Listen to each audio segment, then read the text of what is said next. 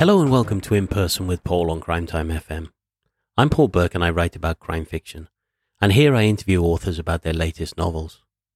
My guest today is Canadian author VERN Smith, now living in the US.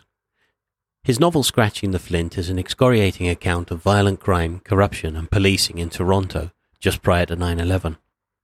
I first ran into VERN Smith when he sent me a collection of shorts he'd edited for Run Amok Books, which was called Jacked. That anthology had both heart and originality. So when I heard that he was about to publish a new novel, I invited him on the show. When I read the novel, the questions just came tumbling out. VERN addresses issues of policing in a page-turning novel, but with a depth that's pretty rare. Certainly in a way that we rarely examine policing in this country in our crime fiction. So he has a lot to say that's relevant and thought-provoking. So let's hear what VERN Smith has to say on Scratching the Flint.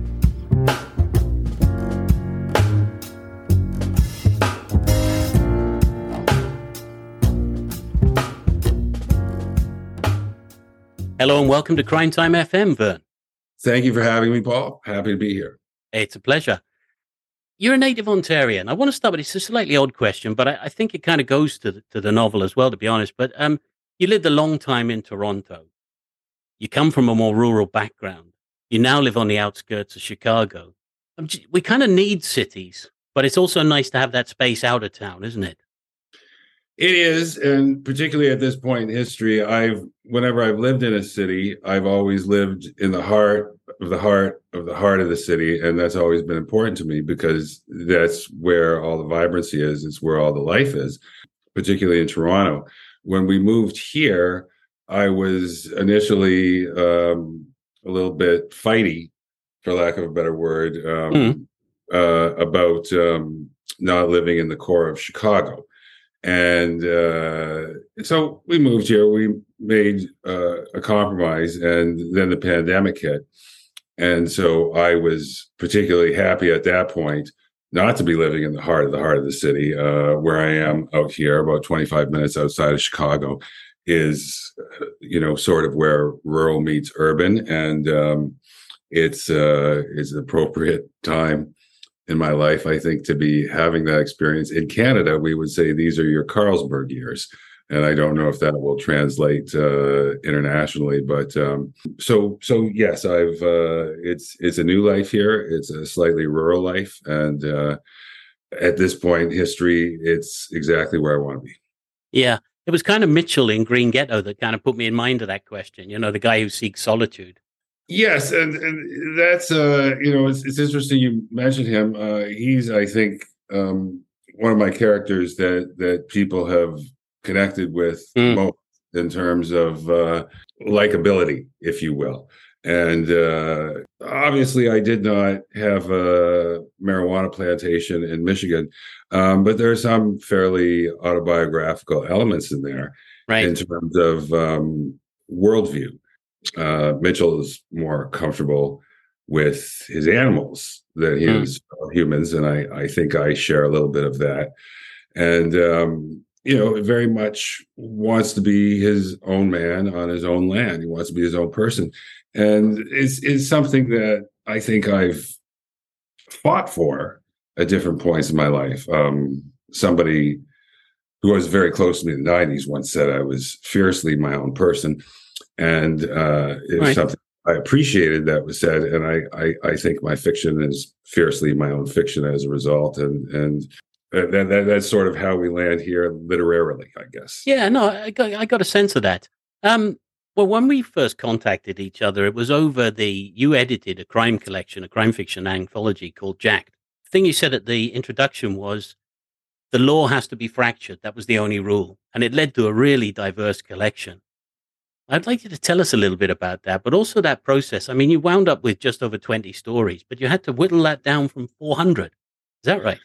Yes, that's exactly correct. I think I have a different foundation than most quote unquote crime writers. And in fact, I fell backwards into crime fiction.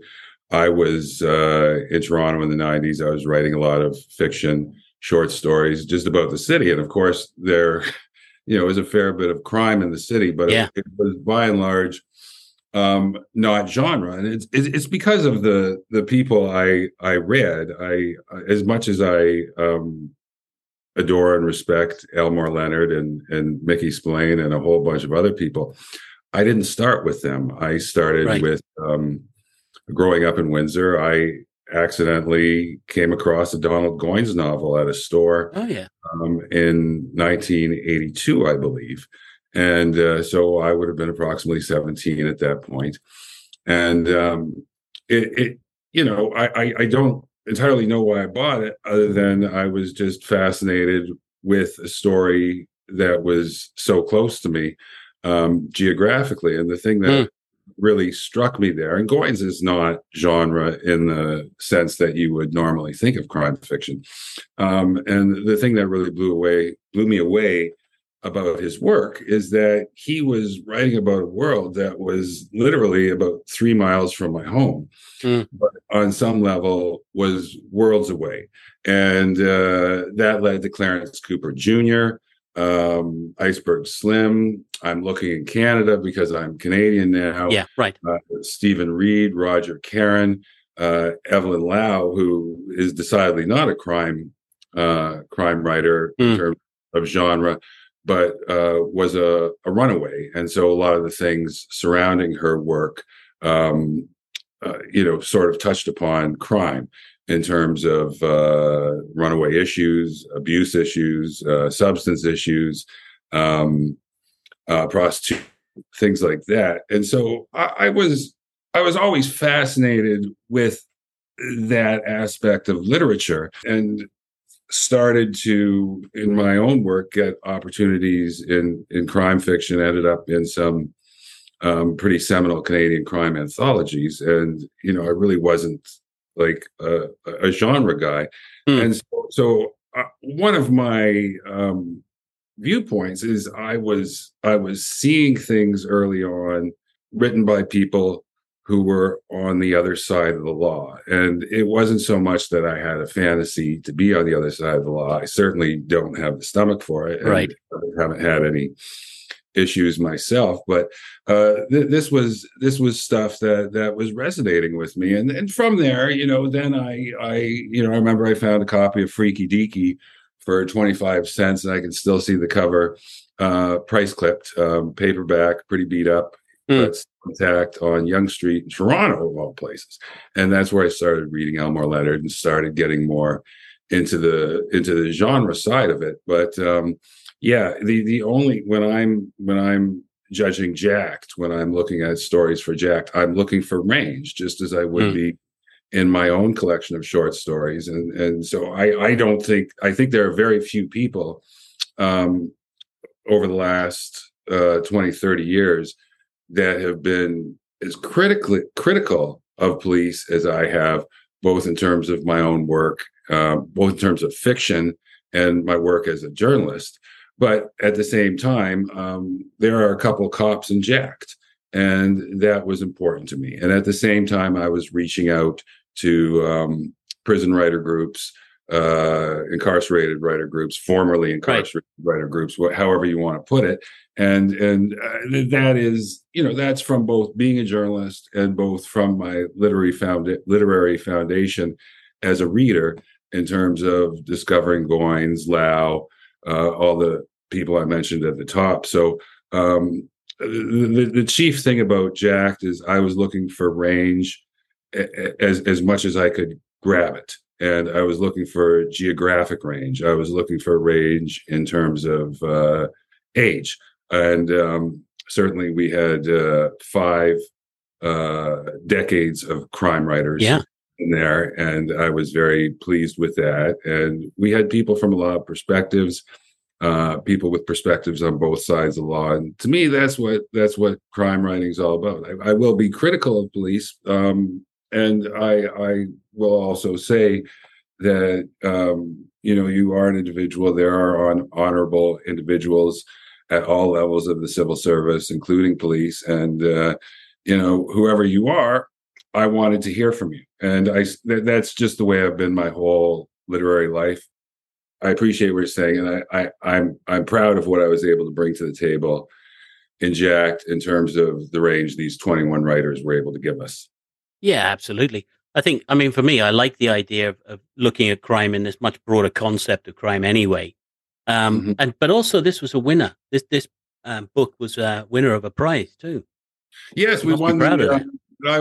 And I'm delighted with the award that we won because it's so naughty. We won the Chinosky Award Right. from the Independent Fiction Alliance, and Chinosky is, of course, for lack of a better term, Bukowski's alter ego. Right. Yes. And I read a fair bit of Bukowski in the 90s, and it's just sacrilege to read it now. I was having a conversation with Matt Phillips 2 or 3 weeks ago, and the first it's back in the bookshelf. I forget the title, but the first Bukowski, I believe it's something along the lines of "Sometimes you just feel so all alone." Close enough, anyways. And it's a book of poetry, and it was given to me by an academic feminist, and her name is still written on the inside. And so it was at that point in history, and I'm married to an academic feminist. At that point of history, it was not uncommon for academic feminists to read Bukowski, to talk about Bukowski Yeah. critically, to Right. talk about Bukowski from a fan point of view, talk about the importance of his work, and to sort of pick it apart and break it down, and try to understand it, and try to understand why it was important. So fast forward to 2023, I haven't read a word of Bukowski, I don't think, since the 90s, but I do remember spending time with those books. So I was absolutely geeked and delighted that was the award that we won, and I'm very proud of that. Yeah, and it's not where it ends because that led to you becoming an editor at large at Run Amok Books as well, didn't it? Yes, it did, and it's I've always whether officially or unofficially, I've always really enjoyed curation. And I'm, among other things, a former radio DJ, Mm. and more importantly, a listener. I've never been a musician, and have no ambition to. Some people should just listen, and I'm one of Yeah. those people.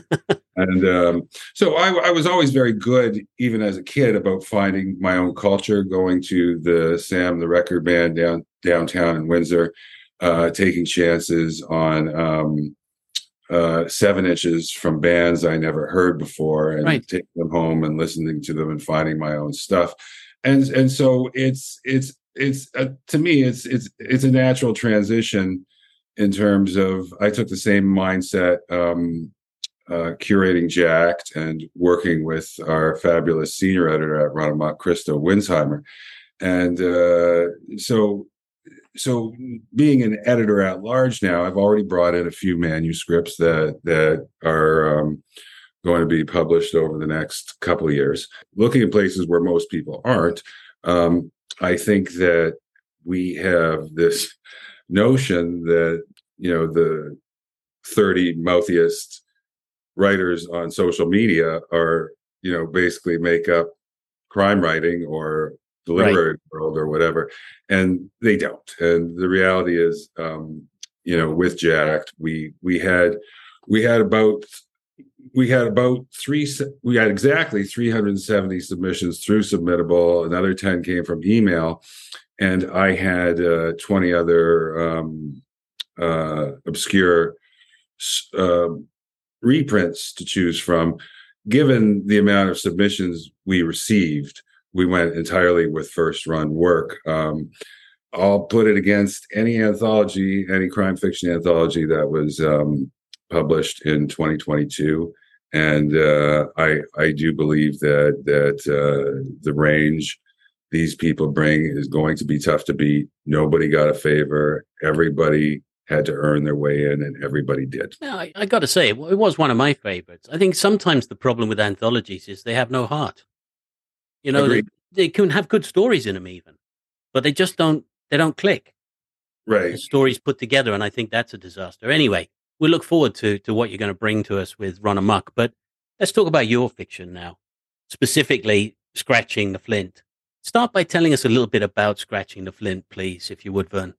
Well, essentially, it's a story about stolen cars and stolen vintage cars and their parts. And there's an investigation into this ring, and charges are forthcoming. And all of a sudden, Crown witnesses end up not just murdered but mocked. And one of the it opens up with one of the detectives' childhood friends being killed in a most gruesome way. I don't know how much I should give away or not, but he's necklaced, which means tire soaked in gasoline is put up over his shoulders and lit on fire. And so about one of the most terrifying ways I think you can go, you know. I'm not I suggesting there are good ways, but well, yeah, some ways are better than others, I would imagine. That's that's not the way one would choose. No, and I think from there, what we get into is institutional failure and problems in terms of the police operating, issues around gatekeeping, issues around priorities, issues around influence in terms of what's important, and incompetence and things along those lines. And when Cecil, who I guess is the chief protagonist in the book, when he doesn't feel that this is going anywhere, he's a fraud cop. He's not a homicide cop. This has nothing to do with him, and he has no business being involved in it. And he involves himself, which we call freelancing, which is another aspect of institutional failure within the police service, and basically starts his own investigation. And once that he starts takes us into whole new areas. Yes, he takes matters into his own hands, and it's not uncommon. And there were a lot of things that were going on. When I was in Toronto at that time, I was living in the core of the city, and I was also covering police, and there were some just breathtaking examples of malfeasance. And again, and this is the last time I'll say this, I'm sure I'm going to get in trouble for saying this too, but there are excellent officers in every area trying to do honorable work. And at the same time, you have to understand that back then, and I believe still now, there are subcultures within the police community who are operating on absolutely inhuman levels. And the three examples that come to mind: one, you had a squad within the Toronto Force that was running around all night extracting sexual favors from trans hookers who were likely out there to pay for their surgeries or to pay for addiction or something along those lines. And there was another example, Thomas Kerr, who was a homeless man who I was actually aware of previous to this, and somebody who probably shouldn't have been on the street without a minder. He had an altercation with an officer, broke the officer's arm. Shortly thereafter, a group of 8 or so officers gathered him up, brought him down to Cherry Beach, and literally beat the hell out of him. And then we get into the Paul Bernardo situation, who's one of our most prolific sex killers. And this is touched. These things are all touched upon in Scratching the Flint. They are. And Bernardo was in Niagara region, but committing a lot of his crimes in Toronto. He was committing crimes in both Toronto and Niagara.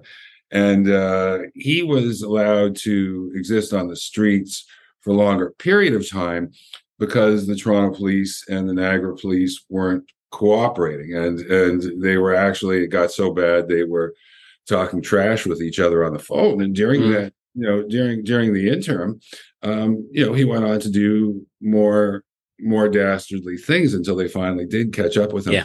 So, there are some people that and this is okay. There are some people who thought that Scratching the Flint was satire, and that's fine. I don't care why you like it.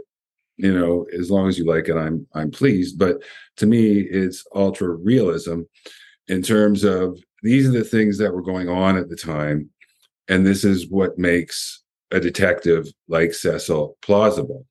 And while there are levels upon which one can sympathize with him and his plight, um, it's it's not. We're not getting justice No, when it's it this is. failure in the system Yes, is wrecking society, and that's something I want to talk about. Certainly, just as a general note, you obviously have the passion for this.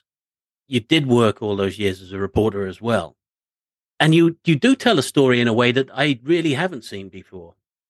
Police corruption comes into novels, of course it does. But you putting a story together, it almost feels like The Wire. You know how they put bits and pieces together. You get the education right. sector, and at the end of it, you get this overall picture. And I get the feeling that that's what you're building, this picture. So I take it from your point of view that it really was, the energy and the drive comes from a real desire to talk about these issues. Oh, very much so. And I think the sort of the thing that pushed me to finish it. This was I found this when I was putting together my short story collection, The Gimmick. I Right. did not have an electronic copy of it anymore. I found it in a box, and I put it aside. It was a 27,000 word novella, Right. and I felt it could be a full length, particularly after uh, not doing anything with it for so many years. And the thing that really drove me to finish it were the anti-police actions, roughly between 2016 and 2020. And Right. um, what was going on here, and I want to be very, very crystal clear and specific. I'm talking about the reporting, Mm. particularly in this country, on the anti-police actions during that time. And people on the ground floor of these actions were talking about all the things that lead to institutional failure, particularly institutional failure in our police Mm. and our police forces. And the most obvious thing in this country is America. up until the 2020 I'm sorry, up until the 2020 election, and for many years previous, private prison interests have Right. been donating huge amounts of money to both the main political parties in this country. And that gives them a seat at the table, that gives them influence. And what they want is they want their private prisons full, and they want policy that keeps them full, and they get that just as big healthcare does in this country, Mm. through making huge donations to these parties. And it's impolite in this country. I'm in America right now to talk about where political parties get their money. Mm. And, we had briefly. Anyways, just to finish that thought, the coverage of this sort of degenerated into bad cop, no donut, and they were not getting at the issues. And the key issue here to me is influence over policy, procedure, and law itself. And we weren't talking about those things by and large in the reports. No. Right. We were, again, we were just talking about bad cop, no donut. Now, back home in Canada, where the story's set, we did briefly have a private prison. It was such a blip in our history, and it was gone by the time, long gone by the time I got back to this novel. And so I felt like I was kind of cherry picking if I used that. And at the same time, if I used that, people would say, well, you don't have any private prisons anymore. Problem Yeah. Right. solved.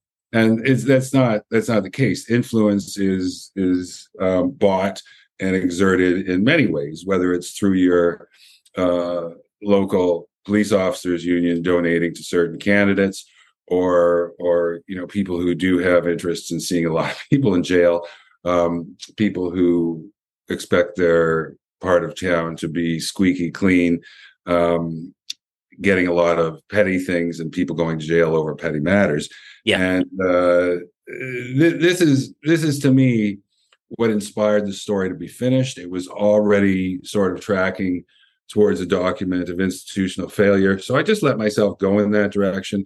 I was careful not to cherry pick the future, but having lived some time after the story set, and the story set in April, May of 2001. Yeah, just pre 9/11. The time between allowed me to see what the important elements were in this story in terms of institutional failure. And so I just let myself go in that direction. Yeah. So I see. So yeah, I can see now how it would have changed the way that you finished the novel. Obviously, added the extra 40 odd thousand words and wound up with this novel. There's one thing that comes in between that, of course, that's the gimmick, and that's Alex and Cecil, who appear as characters first of all in Yes. Gimmick, which you mentioned satire, and I don't think we're talking satire with this story. I agree with what you said about ultra realism, if you like. The on the other hand, the Gimmick is a slightly more satirical kind of story, and it's slightly more surreal. So, what was it that brought these two characters into what is now a hard-boiled literary novel? Well, I think I met them briefly. I didn't meet them, but I saw them. It was back when I was working in Toronto, covering this stuff as a Right. reporter, and I had been to a press conference. I can't remember what the press conference was about, and picked up my press releases. And went to a cafe called Fran's, which is mentioned in Scratching the Flint, and it may even be mentioned in the Gimmick. It's been so long since I read the Gimmick. But so I went there, went over my notes, and a couple of tables over there was a senior black detective, Right. and junior white detective. Yeah. Who was younger than me at the time. He was I think he was, anyways. I took him to be in his late 20s, and I guess I was in my late 30s. Anyways, he was incredibly mouthy and disrespectful to his senior officer, and I was already sort of playing around with the story, the Gimmick, and I said to myself, there's Alex and Cecil right there. And oddest thing, I swear, we went to Cuba around that time, and the Alex character ended up on my beach, as a flight out of Toronto, and so that I didn't really. He looked at me a couple times, and I felt like he knew me from somewhere, and I was afraid he thought it was from his job somewhere on the streets, but. And there was a story that came out of that called An International Incident, and so I've written about them 3 times. The novel's actually obviously a more important work than the other two, although the Gimmick was shortlisted for an Arthur Ellis Award, Canadian Crime Writers Award, and so I don't know what I had in mind at that time, but using the short stories to develop them and develop, for example, the Sandra character, Alex's girlfriend in Scratching the Flint, was very valuable to me. It sort of have bits here and there of them, but they came together through that. I don't want to say interaction because I didn't really interact with them, but through that observation, and I've it's there's obviously a serious aspect of writing about these gentlemen, but I've had a lot of fun spending time in their heads, sort of facilitating arguments about their clothes, music. Yeah, well, and there is fun in the book around that as well. Yeah, and actual policing. So so that's where they came from. Yeah. What you didn't do with this book was worry at all about the mystery element.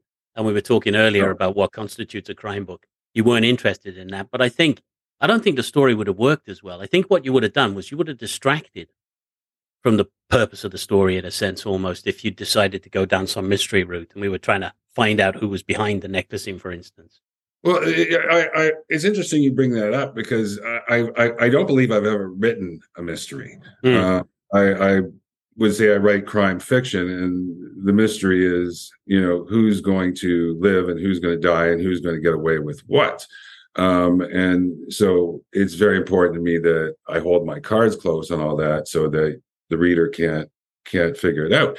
But Scratching the Flint did start off as a mystery, the 27,000 word novella, right, that I did worked from. originally. It was a mystery, and I looked at it, and I decided the threads held together, and then I liked it.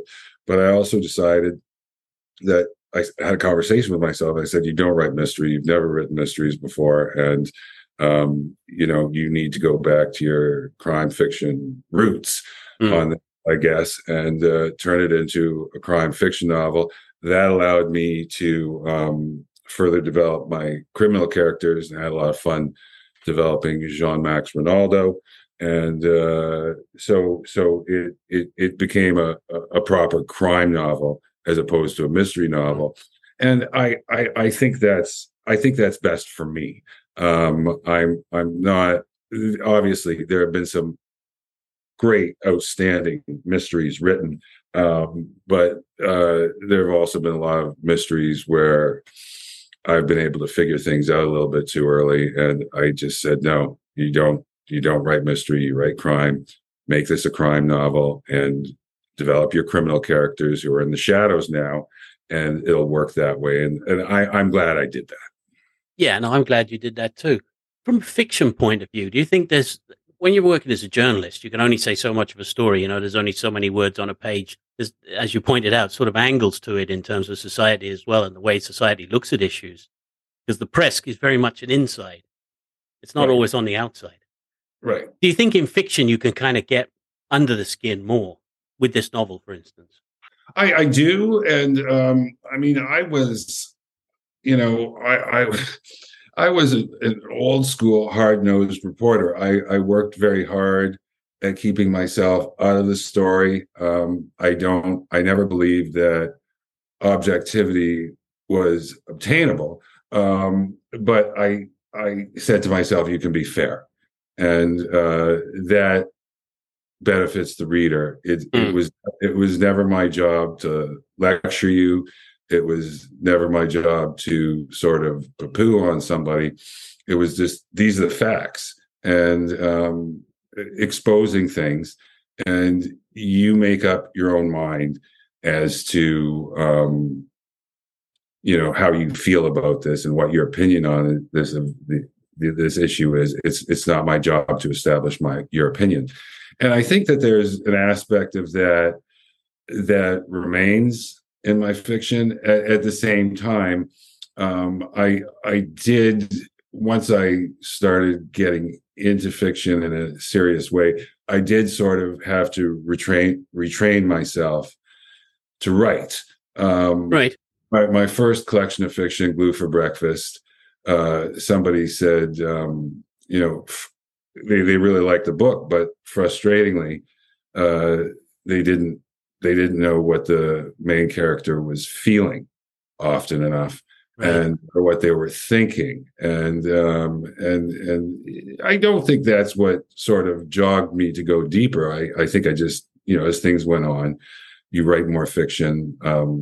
Hopefully, you get better at it. You get a little bit smarter at it, and so it's a completely different thing for me. I was never a me journalist. I was never a columnist. I never, quite frankly, wanted to be. I always prided myself on being a digger and a workhorse, and finding things out, discovering abuses of power, writing about them, and letting the chips fall where they may.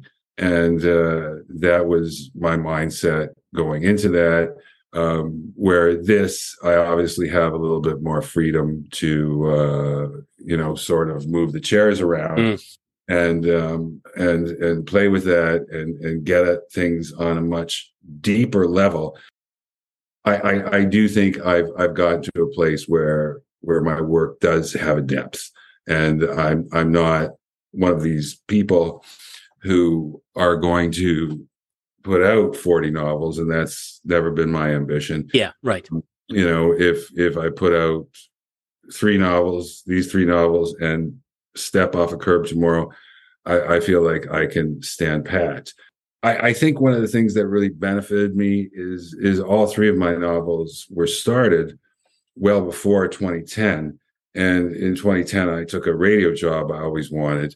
Mm-hmm. And I thought I would write on weekends and evenings and things like that. And it was just 24/7, 365. I didn't write a word of fiction for 6.5 years. And by the time I came back to all that, particularly the Green Ghetto, I'd been thinking about it all that time, and I've been thinking about these stories and these issues.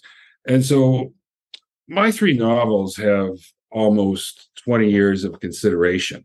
Spent so much time considering the work and considering the issues that I've been able to get at things on a much deeper level than the average rabbit. Yeah, no, I agree. I agree entirely.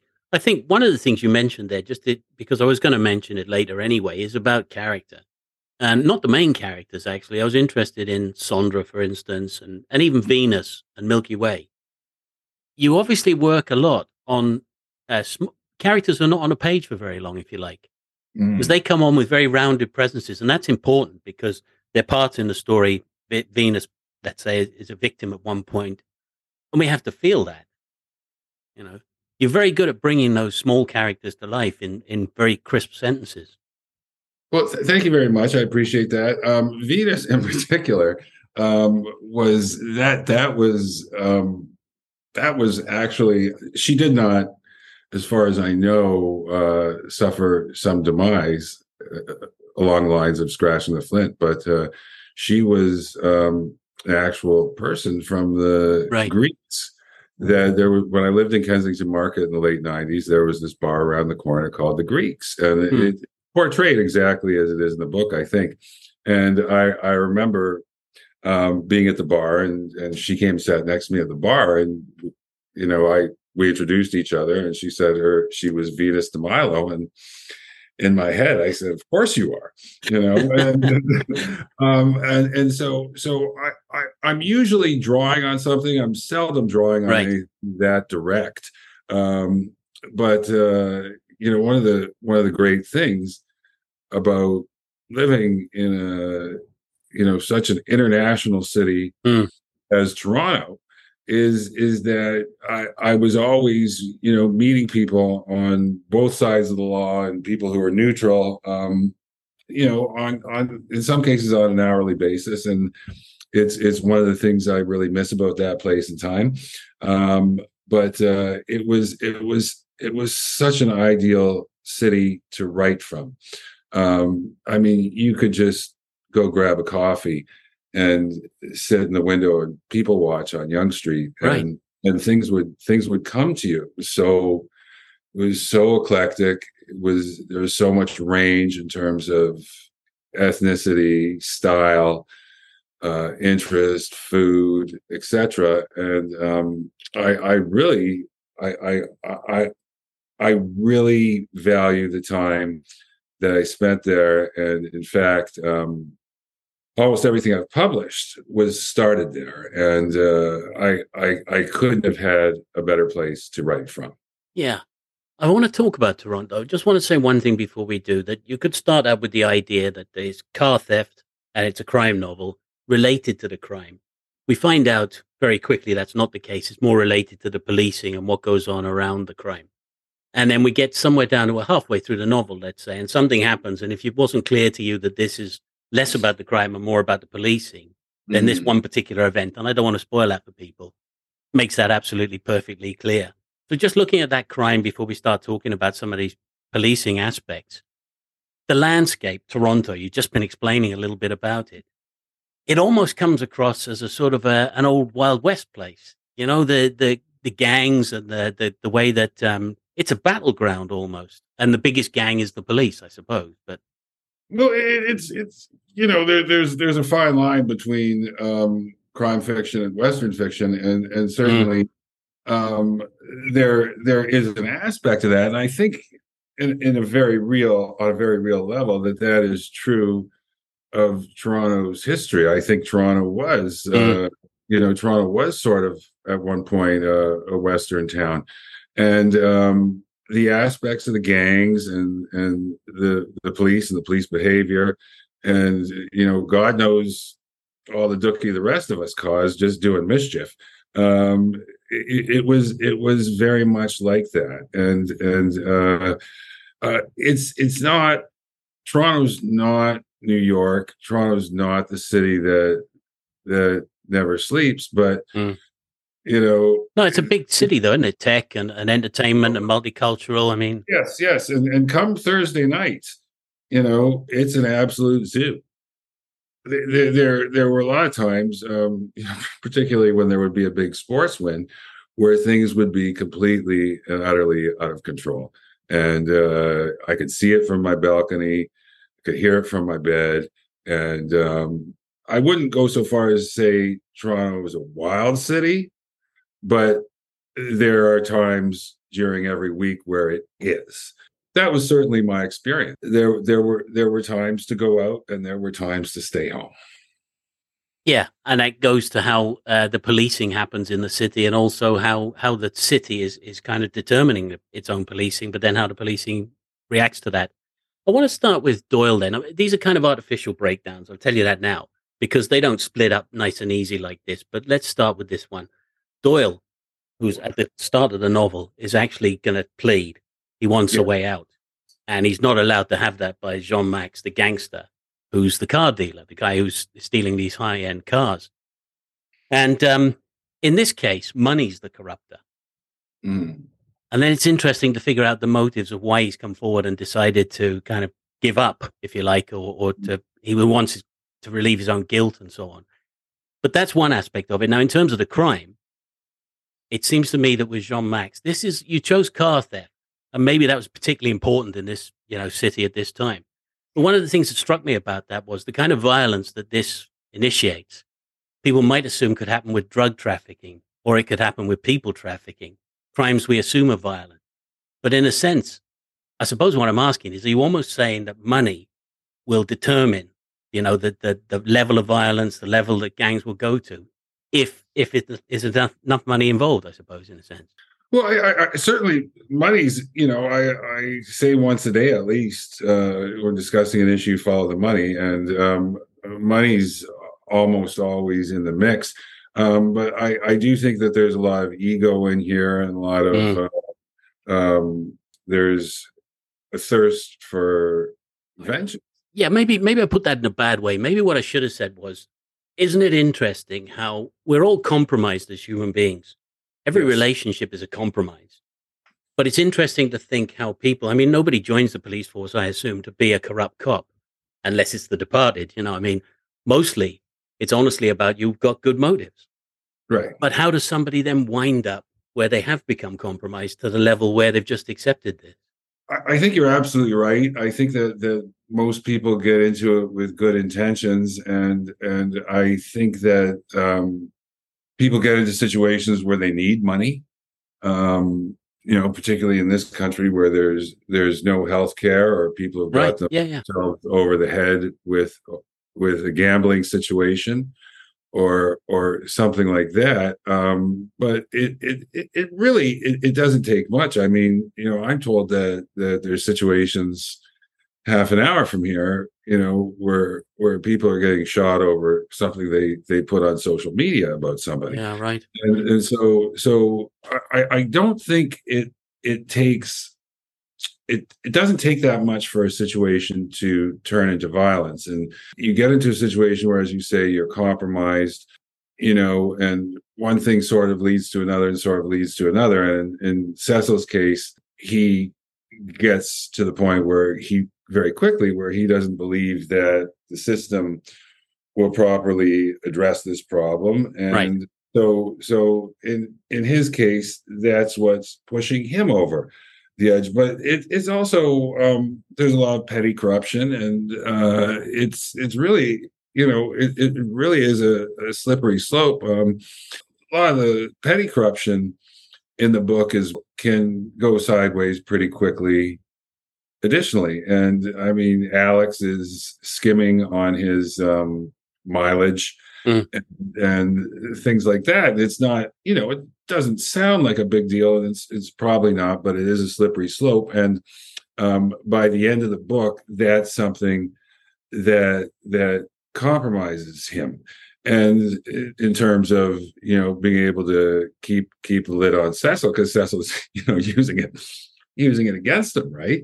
And so I think the reality is that as human animals, we are prone to violence, and there's a lot of violence that's sort of endorsed and encouraged. As a big person who was a young hockey player, I mean, I was always encouraged to do things that I wouldn't do now, as a grown ass man. Try getting away from that, and try rethinking how you're going to handle confrontation, thinking how you're going to deal with people who've double crossed you or whatever. And obviously you have to be a cerebral individual.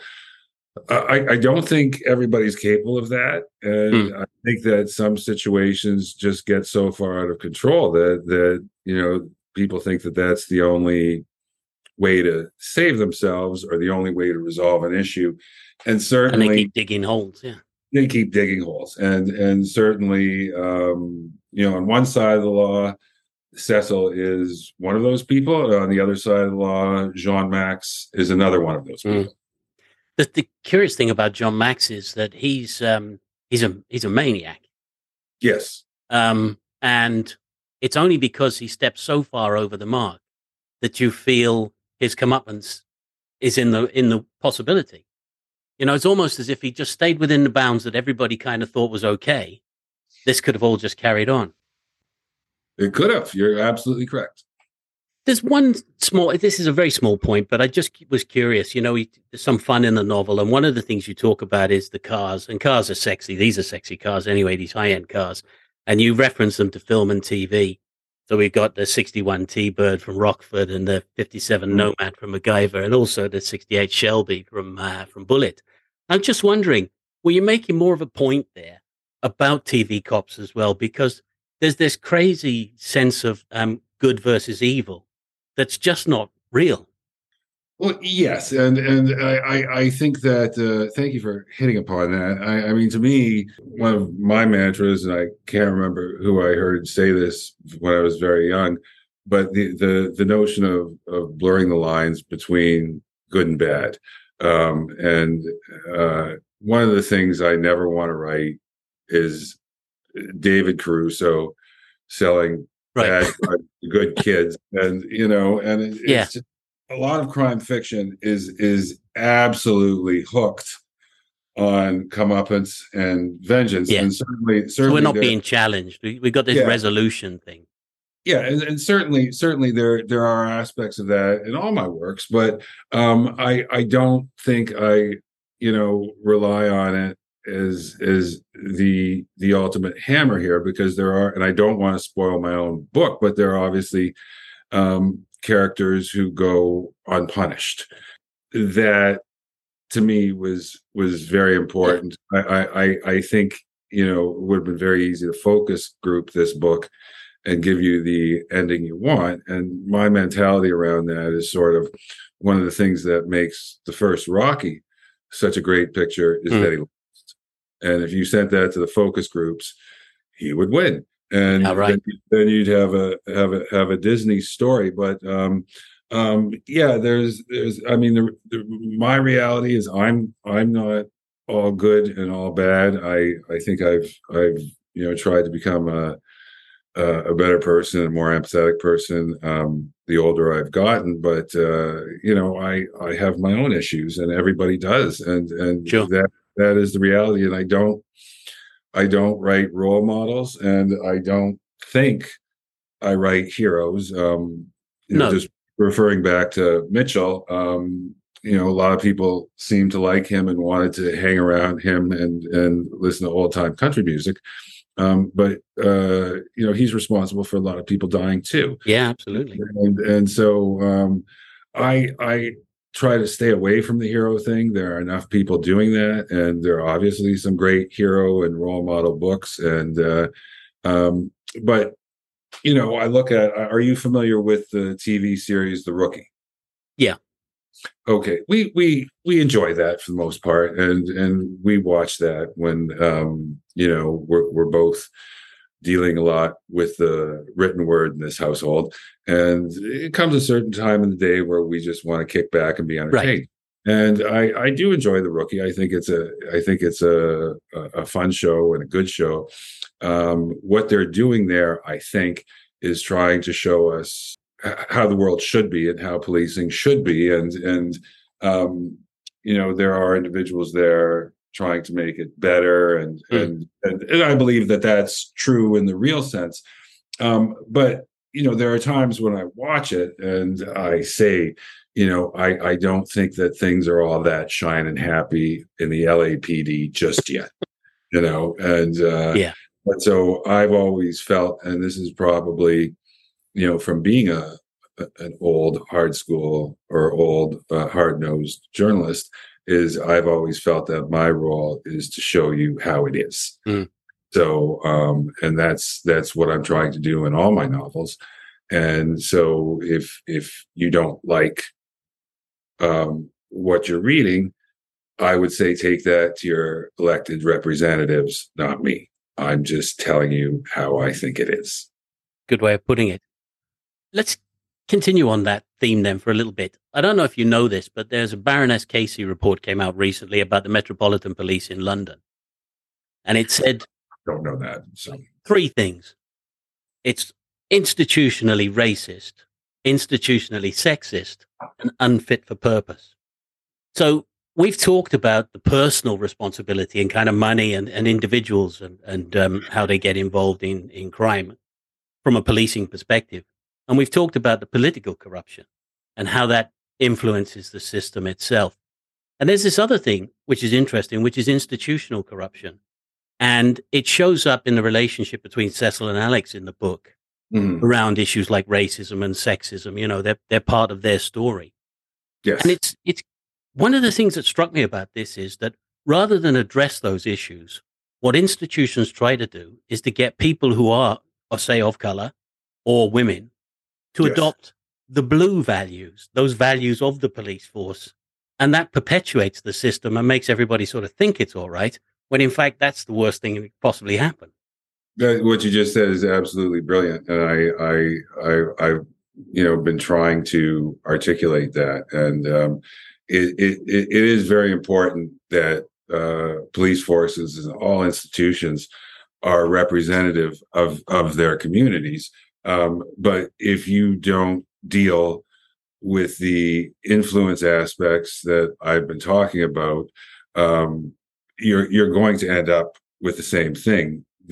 These people will fail too, or these people will, it's still the blue wall, and it's still protecting the bridle path community in Toronto above everyone else. And certainly, I mean, the racist aspect is as old as the day is long. And when I was living in Toronto, it would seem like an off day if a wealthy black athlete wasn't pulled over driving their fancy car, because or in our case the Bishop of Southwark and things like that. Yeah. What's a black person doing driving a fancy car like that? And certainly it's not until recently that police have on a macro level have properly dealt with things like sexual assault. So you do have a history of sexism there. And there are certain situations where once you compromise, it's really, there's either no coming back, or it's hard to come back. And so if you have a racist, sexist force, you've got a whole bunch of other problems too. Yeah. that I'm not, even as a former crime reporter, smart enough or informed enough to be able to give you the whole kit and caboodle. And so, therefore, there is no purpose.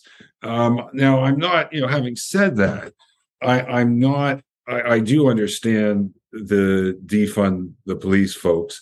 Right. But I do think you've also got to educate yourself on what would be the outcome of that.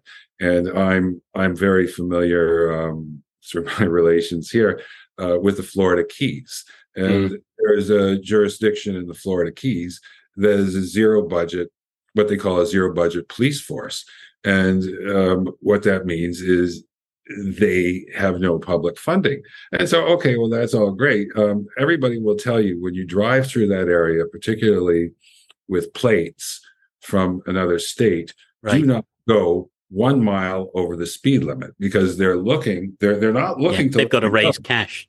Yes, and they have to raise cash for their salaries. So and they're looking for a bunch of other stuff once they pull you over because anything they can get is good for them. So the defund the police model, as I know it, is no Shangri-La either. We have to get to the point where we're overhauling how we allow people to buy influence in politics, and particularly in politics as it pertains to again policy, procedure, and actual law in terms of how police forces operate and what's at their disposal and what is their modus operandi. And for obviously ever that's been compromised in such a way that most people are not served properly by the police. Right. A lot of people are. That's the upshot of this: is that the community gets poor service. Community gets poor service, and parts of the community get no service at all. Of course, that's absolutely correct. Parts of this community get no service at all, and parts of the community are sort of cannon fodder, and I've had very, even as an individual citizen, I've had very different experiences dealing with the police, and in Toronto, I can remember we had a situation of being completely blown off as an individual citizen by an officer, whereas when I ran my little radio station in Windsor, and we had to deal with a harassment matter. The police, because I was wearing my, radio hat, right, and I was perceived to be as someone of importance, the police couldn't have been more helpful. They couldn't have been more helpful, and calling back, checking up, making sure everything was okay, and so. It's a socioeconomic thing or a perceived socioeconomic thing.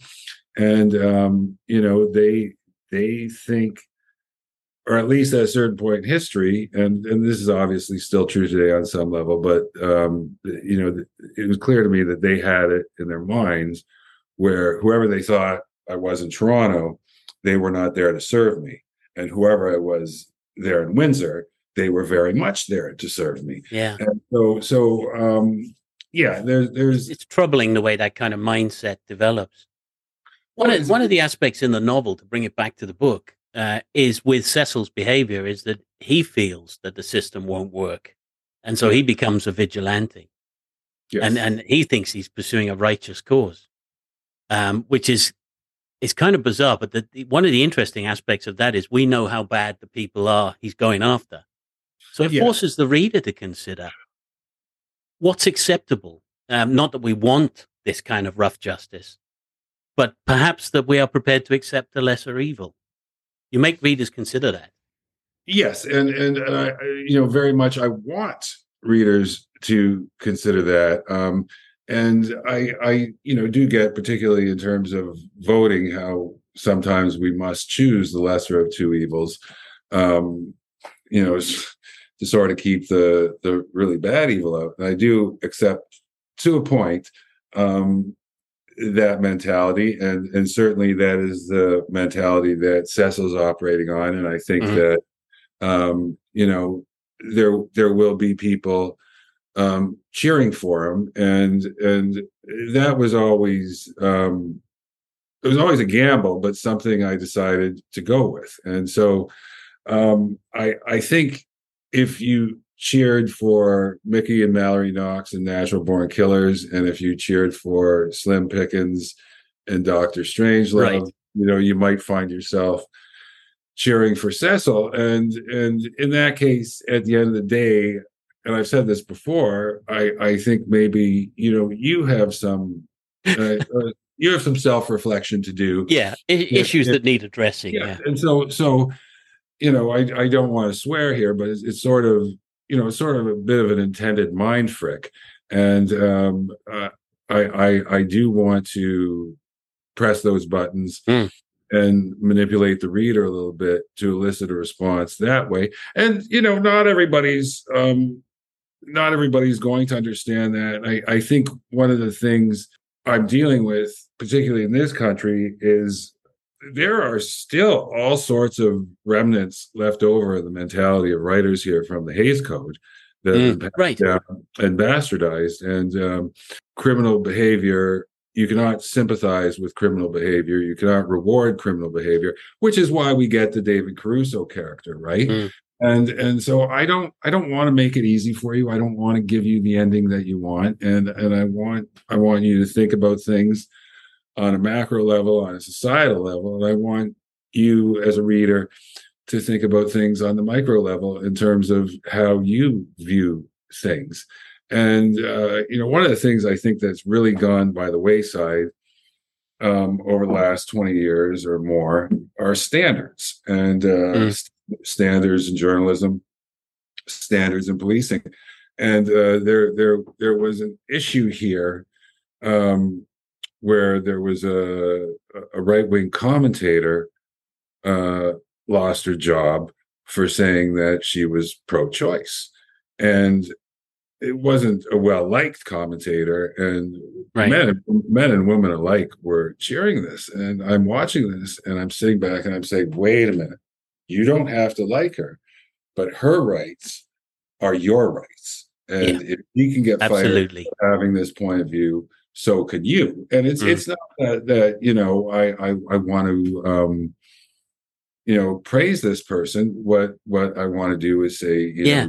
But you it's got amazing how people can disassociate their own personal desire for those freedoms, but want yes, to restrict them in somebody else. And that's yeah. more than ever common, particularly under the Trumpian age, which is, bonkers anyway. Well, it certainly is, and I live that every day over here. But it really it's I do want people to think about standards. I do want people to think about good government, and I do want people to think about themselves and their knee-jerk reactions. I'm of an age where and I'm getting to the point where I'm going to be a geezer pretty soon. And back in the day, if I was upset about something, I'd have to sit down and write a letter or type a letter, put it in an envelope, address the letter, put a stamp on it. The next day, bring it to the mailbox. And by then, I was usually not as excited as I was the day before. And I think, particularly with social media, people are they're becoming aware of something. They get a hold of a kernel of a truth, and Yeah. they're And it's amazing where that can actually go. and they're going off half cocked without. As I don't want to stifle your freedom of expression, but perhaps you want to give this a little consideration before you start shooting your mouth off. And so that is something I'm trying to do in the book.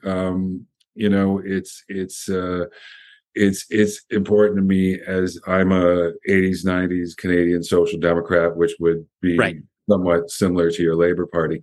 And I do think of things through a government lens, and when something comes up, when you've got a proposal, I want to know your schedule, your budget, your funding source, and your timeline, and all that stuff. And I'm asking all the difficult questions. And I think we need to do more of that, particularly in this country. I mean, we don't talk about much of anything that's important. We have partisan wars. I think there's more rubbish all over the world.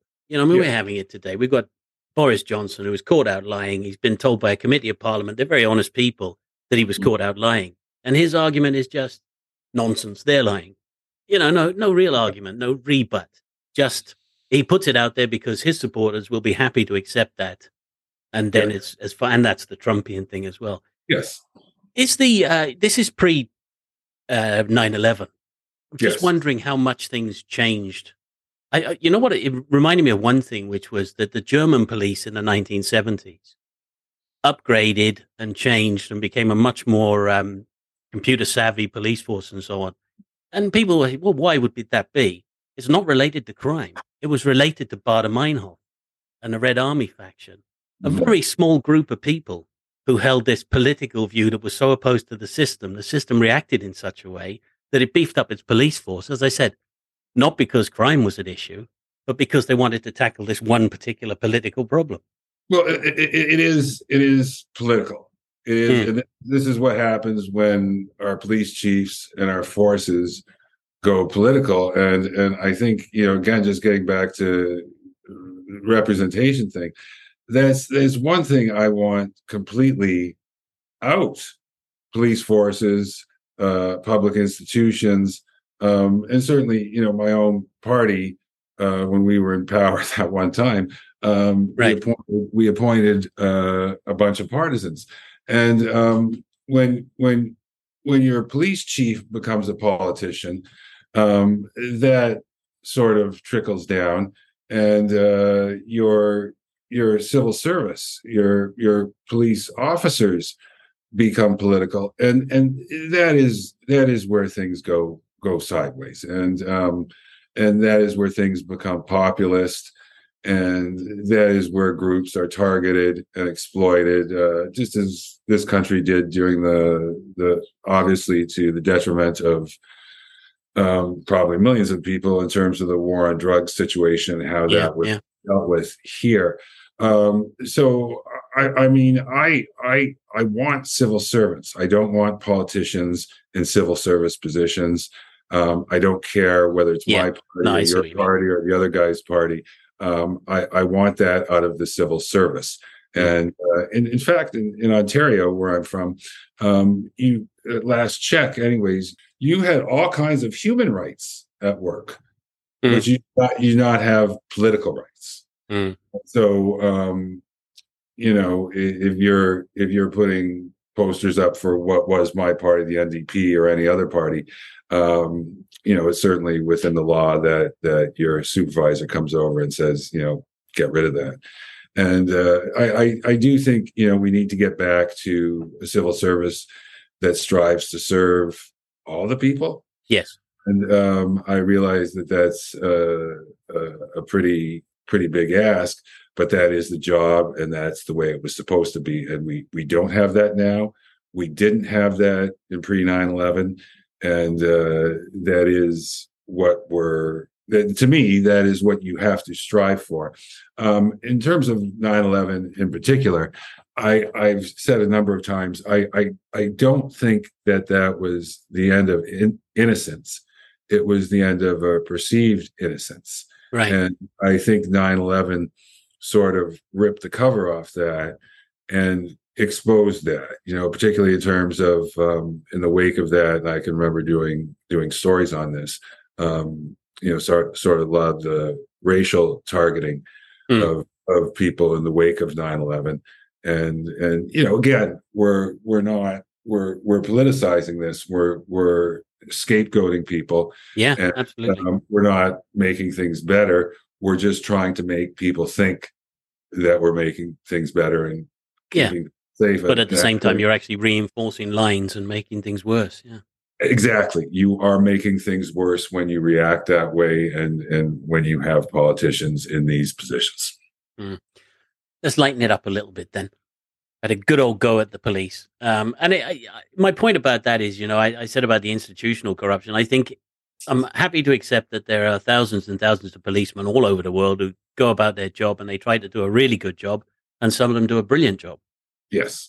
But it has to be understood within the context of this institution. And unless we address that, you can't just say, well, there's a couple of bad guys and the rest of them are good guys. That's what we've got to get away from. And that's been a particular problem for British crime fiction. We are perhaps the least critical of our police force in our fiction. Even though you kind of get bad cops, but you don't get bad systems. And it's that I think, and that's what I liked about your book, because you address that directly. We get to see the overall and how everybody gets affected by this and how it affects society. Anyway, I said we'd lighten it, didn't I? What I was going to ask you was, what's next then? Oh well, Paul, I've done 5 books in 5 years, and part of the reason I did that is it wasn't that any of these were rushed, obviously, with all the years of consideration that I've given them, but I do think there are some windows that are closing, and I wanted to get those out before anything else happened. And so I'm pleased with that. I'm working on an anthology that I would say I'm the second chair on, and it's not for me to announce that yet. Okay, fair enough. I'm working on a short story, and I'll be going back into my archives. There are a few things that I may pull out and turn into something full length. And I'm just at the point where, as a writer, I don't want to do another book next year. Because I think the world can catch up to the 5 Vern Smith books over this time, and it'll be okay. But I will be back with something else. I'm putting a lot of effort on the curation side right now. Right. And I've brought in Zephaniah Soul. He'll have a couple books coming up with Run Amok, and he was one of the contributors to Jack. It actually won't be a crime story proper. Christine Boyer, another one of the writers from Jacked, and Andrew. Right. And so I'm doing a lot on the curation side right now, and sort of once the summer's over and the promo for this is sort of wrapped, I'm just going to pull back in the shadows and work on that stuff. And it's really it's actually a more comfortable place for me to work. When I worked in politics, I was a backroom boy, and I liked that. I never wanted to run for office, but I wanted to be involved and have some say about how we do things. That's sort of what I'm going to focus on for the next year in terms of my work at Run Amok and my work on this manuscript. But I will be back with something, and to be completely honest, I haven't decided what that's going to be. I haven't decided if I'm going to still work in the past, or I'm going to put my big boy pants on and write about 2023 yet. But we'll see. And really, I mean, this has been a bit of a sprint for me, and it's very. My writing process is not a health club. Yeah, you need a bit of time to decompress. I need a year without a book, and I'll be back. I'm just not sure what it's going to be with. Okay. One last question then. How about a recommendation? Something you've read recently, maybe? Okay. Well, I want to preface this by saying is because I've been putting out so much of my own work, I'm a little bit delinquent on my to be read list is and of course working as an editor, that's another thing that takes away from pleasure reading. So I haven't read everything, but I have to tell you, there were 2 things that I was absolutely delighted with. I'll give them to you both. One is A.B. Patterson, Australian crime writer and former police officer, corruption officer, has written a great collection of Harry Kenmar stories. Harry Kenmar, PI, and it's dirty and naughty, and I just loved it. And I found myself laughing out loud and smiling, and the stories were quite smart. And so I would say Harry Kenmar, P.I., by A.B. Patterson. The other great thing I read, and it was a collection of 3 novellas, L.A. Stories, by Alex Isaac, Andrew Miller, and Scotch Rutherford. Right. All the stories are set in 1979. It's a grindhouse theme, and the stories, I've never seen 3 authors do this with significant works, are interconnected. Some of the characters appear in Right. all stories. Yeah, that And is unusual. yeah, and that's on Uncle B Publications, and that was to me, it was the greatest thing I read last year or this year, and it really it was visceral, it was smart, and they went to places where I dare not tread, and that always amuses me. So I would say, L.A. Stories by those 3 writers: Alex Isaac, Scotch Rutherford, Andrew Miller, and Harry Kenmar, P.I., the collection from A.B. Patterson from Australia. Right. I'm going to put that on the program notes so people can get a chance to look those up if they want to. I would appreciate if you did that. I mean, I liked L.A. Stories so much, I bought 5 more copies and have been, giving Well, I them tell out. you what, then I won't just put it on the program notes. I'll put a link to it I would to an appreciate independent bookshop, and if people want to buy it, they can actually do that too. Then, how's that? I would appreciate that. I came to it through Andrew Miller, who was one of the Jacked authors, and Right. as I mentioned, we've picked up his novel, and so I'm just a fan of Andrew Miller. I wanted to read Andrew Miller, and now I'm a fan of Alex Isaac and Scotch Rutherford as well. Yeah. Thank you very much, Vern. That's been brilliant. Well, thank you so much for having me, Paul. It's been fun, and I look forward to talking to you again someday. I'm sure we will.